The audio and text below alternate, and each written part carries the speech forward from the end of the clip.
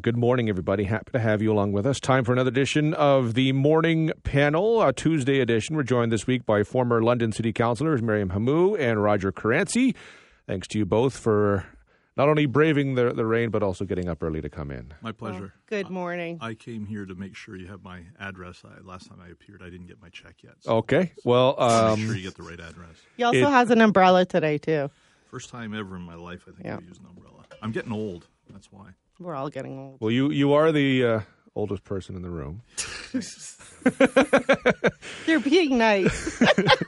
Let's start with so there's two items on the agenda today: the appointment to the London Police Services Board and the arraignment. Speaking of police, of the former president of the United States. Let's start local with the appointment of Ryan Goss last week to the London Police Services Board. Still needs to be confirmed by City Council today. Whether or not it happens, I don't know. Mary, we'll start with you. Was this? Do you think it's going to stick, or what do we make of what's happened over the past week? Honestly, I actually have no idea what's going to happen tonight. I still have no idea how certain people are going to vote. I know how the one contingency is going to vote. The left, the quote unquote, the left of council is going to vote for Joe. I still don't know if Ryan's going to get all the votes on the other side, but it's going to be really hard to change it. This is really going to come down to, I think, one or two votes. Really, Roger. Yeah, I have a lot of thoughts on this, and I'll say this right off the bat. I know Ryan Goss. I've known him for a long time. He is a great candidate. He is a great person, very knowledgeable about a lot of different things. I would hope that it would be supported. I have a problem with the way things have gone in this whole issue. I got to say right off the bat, I respect Susan Toth. I think she's a wonderful person. She's very intelligent. Really engaging, smart. But I think when you were appointed to a board and you stayed on for 4 months and then you decide to resign and then you try to call the shots on who should be on the board after you leave, I think that's wrong. I think you can have your opinion, yes, I get that. But I think it's wrong for you to try to force, I'm leaving, so you've got to appoint somebody like this. And this is the criteria and this is what you have to fill. That's wrong. And then this morning I hear on the radio on my way into the newsroom here, I hear former councillor Stephen Turner, who was a gentleman who was on council for many years, who, in my belief, was conflicted many, many times, never made those conflicts known when he was working for entities that were in some way funded by the City of London, who's saying that, again, who should be appointed to the board. Well, you can have opinions. Everybody can. But you become a private citizen, and in Susan's case, she's left the board. You can't start setting rules for people once you've left. If you wanted to, you were appointed, you were there for 4 months, stay there and do the job. And don't try and say who should get the position once you've left. I think that's fundamentally wrong. I think you're right, Roger. And just to kind of go on to that point, and you mentioned Stephen Turner. Stephen Turner at one point did have the chance to do something right on council. I'm a Muslim woman. I'm also a female. I was born in London, and I'm very qualified for being a councillor. And Mr. Turner decided to vote for Miss Nancy Branscombe. So the thing is it depends on what vote it is and who it is that's going to be voted in. And so it's a nuanced discussion. Diversity is a nuanced discussion. It's not an all or nothing game.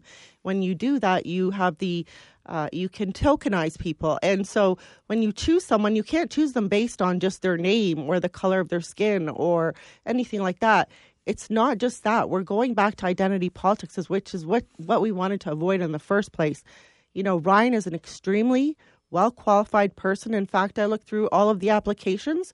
There were two people that stuck out. Ryan was one of them, and Pastor William was another. Those were my two picks when I looked through the applications. But some of these ex-councillors that signed the letter, like Jesse Helmer and Stephen Turner, they voted against me. They had a chance to put someone diverse on council and decided not to do so. So why now on the police board are they making this an issue? I don't understand why, other than the fact that they're just trying to do what their friends want them to do.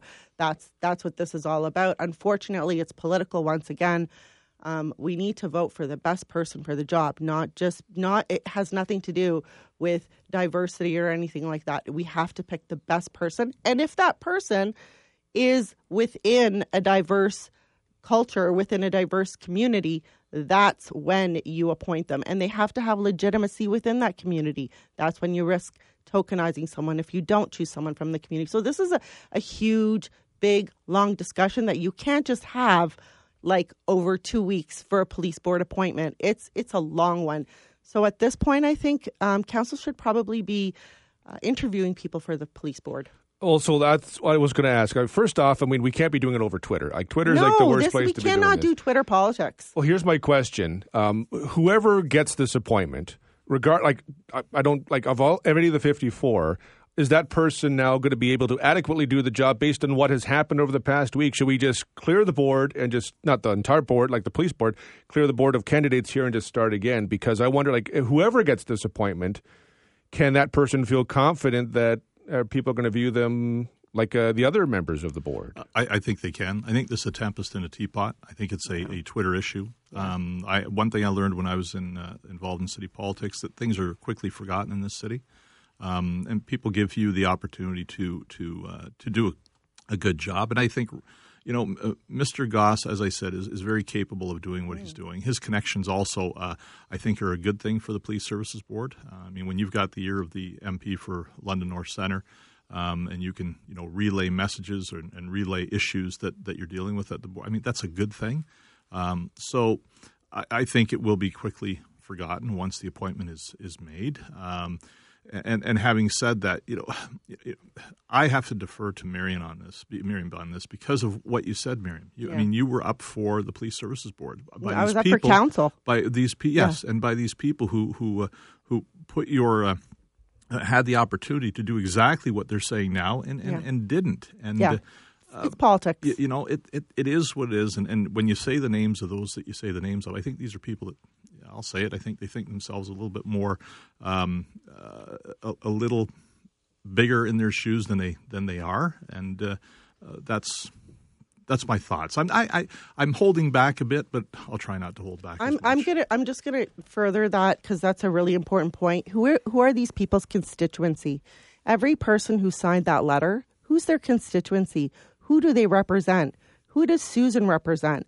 Those are some important questions we have to ask before we appoint these people, or just even have this discussion. If Joe, the person that a lot of people are putting forward, if he is a representative and being put forward by the Indigenous community, that's someone we should pay attention to. But if they're not being put forward by their respective communities, then I don't think that they should be considered because they're not coming from the grassroots. We should be appointing people based on their relationship with other Londoners, not based on their resume. I actually think that communities should be putting these appointments forward, not people themselves. The appointments should be coming from the grassroots. So this is like the way we do it is just so it's so top level where we really have to bring it down to the bottom so that we can get people who represent the community. We continue on with the morning panel on the morning show, joined this morning by former London City Councillors Mariam Hamou and Roger Caranci. I don't talk a lot of American politics because it's so exhausting, and this is Canada, and we have much more important things to talk about than the Americans. However, this is a historic day with the arraignment of a former U.S. president for the first time in history. Roger, we'll start with you first off. What do we make of what is going to transpire in New York today? I heard that Donald Trump tonight is going to make an announcement, and you're involved. I think he's picking you as his running mate for vice president. So all right. Be easy on him. Listen, I think many people in this world have waited years to see this gentleman, and I use that term loosely, as they say, to see him finally face the music, so to speak, for transgressions during the time of his presidency and before and after. So I've never been a Donald Trump fan. Will I say that there are some things that maybe he did through his administration that may have been good? Possibly, yes.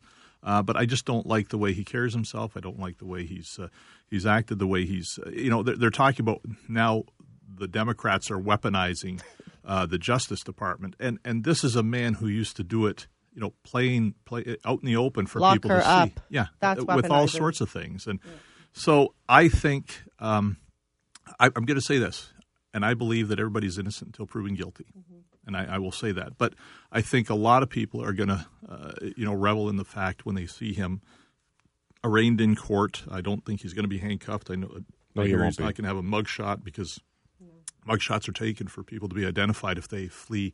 I think everybody in the world knows what Donald Trump looks like. So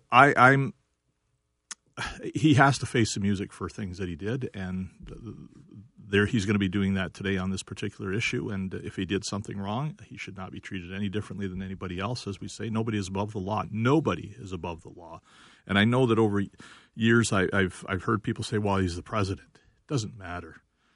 He is not above the law. And if you look at his base would be the type of people, in my view, that would say if somebody does something wrong, they should pay a price for it.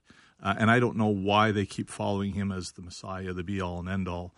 But Donald Trump today will be in court to face the music, and then he's going to have to go to trial. I want to talk about the base in a moment, but first I want to get your thoughts. Yeah, I'm really excited that this is happening because it's history, right? Yeah. The other thing too is that it's unbelievable to me that the strongest country in the world is going to put one of the strongest people in the world, and they're going to come to trial, right? And to me, that's huge. My father passed a few years ago, and I think he'd be so proud of America, just America as an entity, to see something like this happen, because of course he came from Syria, where it was completely corrupt. This stuff would happen and people would just, that's fine, the president's doing it. But the fact that this is happening in America, it's just such an important time and place for a lot of people, especially those that have been the victims of Donald Trump or people like Donald Trump.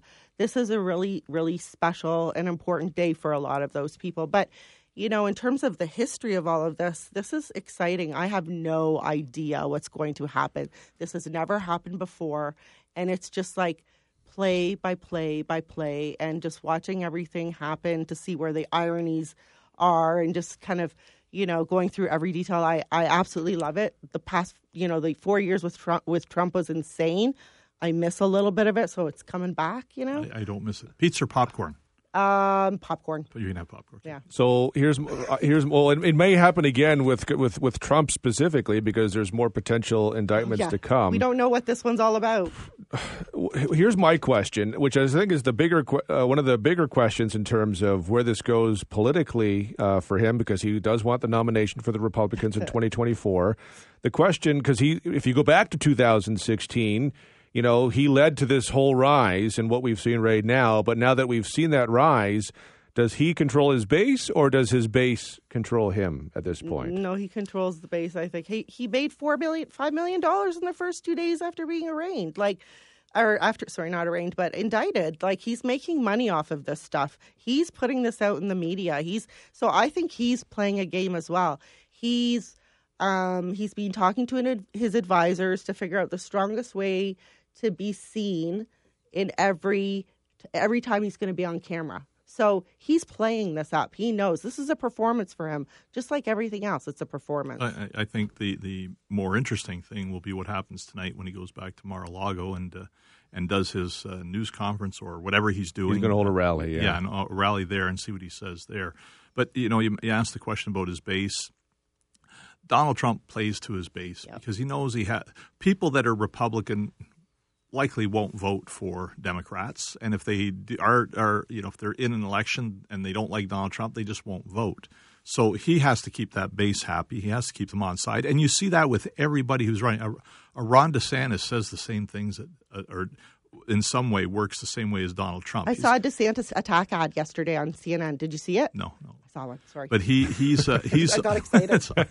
he's a little bit more polished than Donald Trump in the way he goes about doing things. But he's still playing to the Donald Trump base because they know in order to win the presidency, you still have to have that base vote for you. And that's what they have to do. But a lot of Republicans will vote for him. They'll plug their nose. Yeah, and sure I they think will. if he becomes the candidate, there's a Trump, good you chance mean? Trump. But I don't know if he's going to become the candidate because now all of these other people are starting to run against him. So I think his base, yes, he plays to his base, but it's getting smaller. I think as he goes on, it's going to get smaller. The and smaller. unknown is, if this goes forward or other cases go forward as they go through the nomination process, what happens if there's a conflict with a court case and a debate? I mean, it'll be an interesting inflection point to see, does he have the juice within the party to say, well, I got to be in court, you got to move this. And if they do it, that's a really good indication of where he stands within the party. I think one of the most overlooked issues will be who has the hairier legs, whether it's Donald Trump or Joe Biden. I wonder. I don't want to see those pant legs, boys. I don't want to see any of their legs.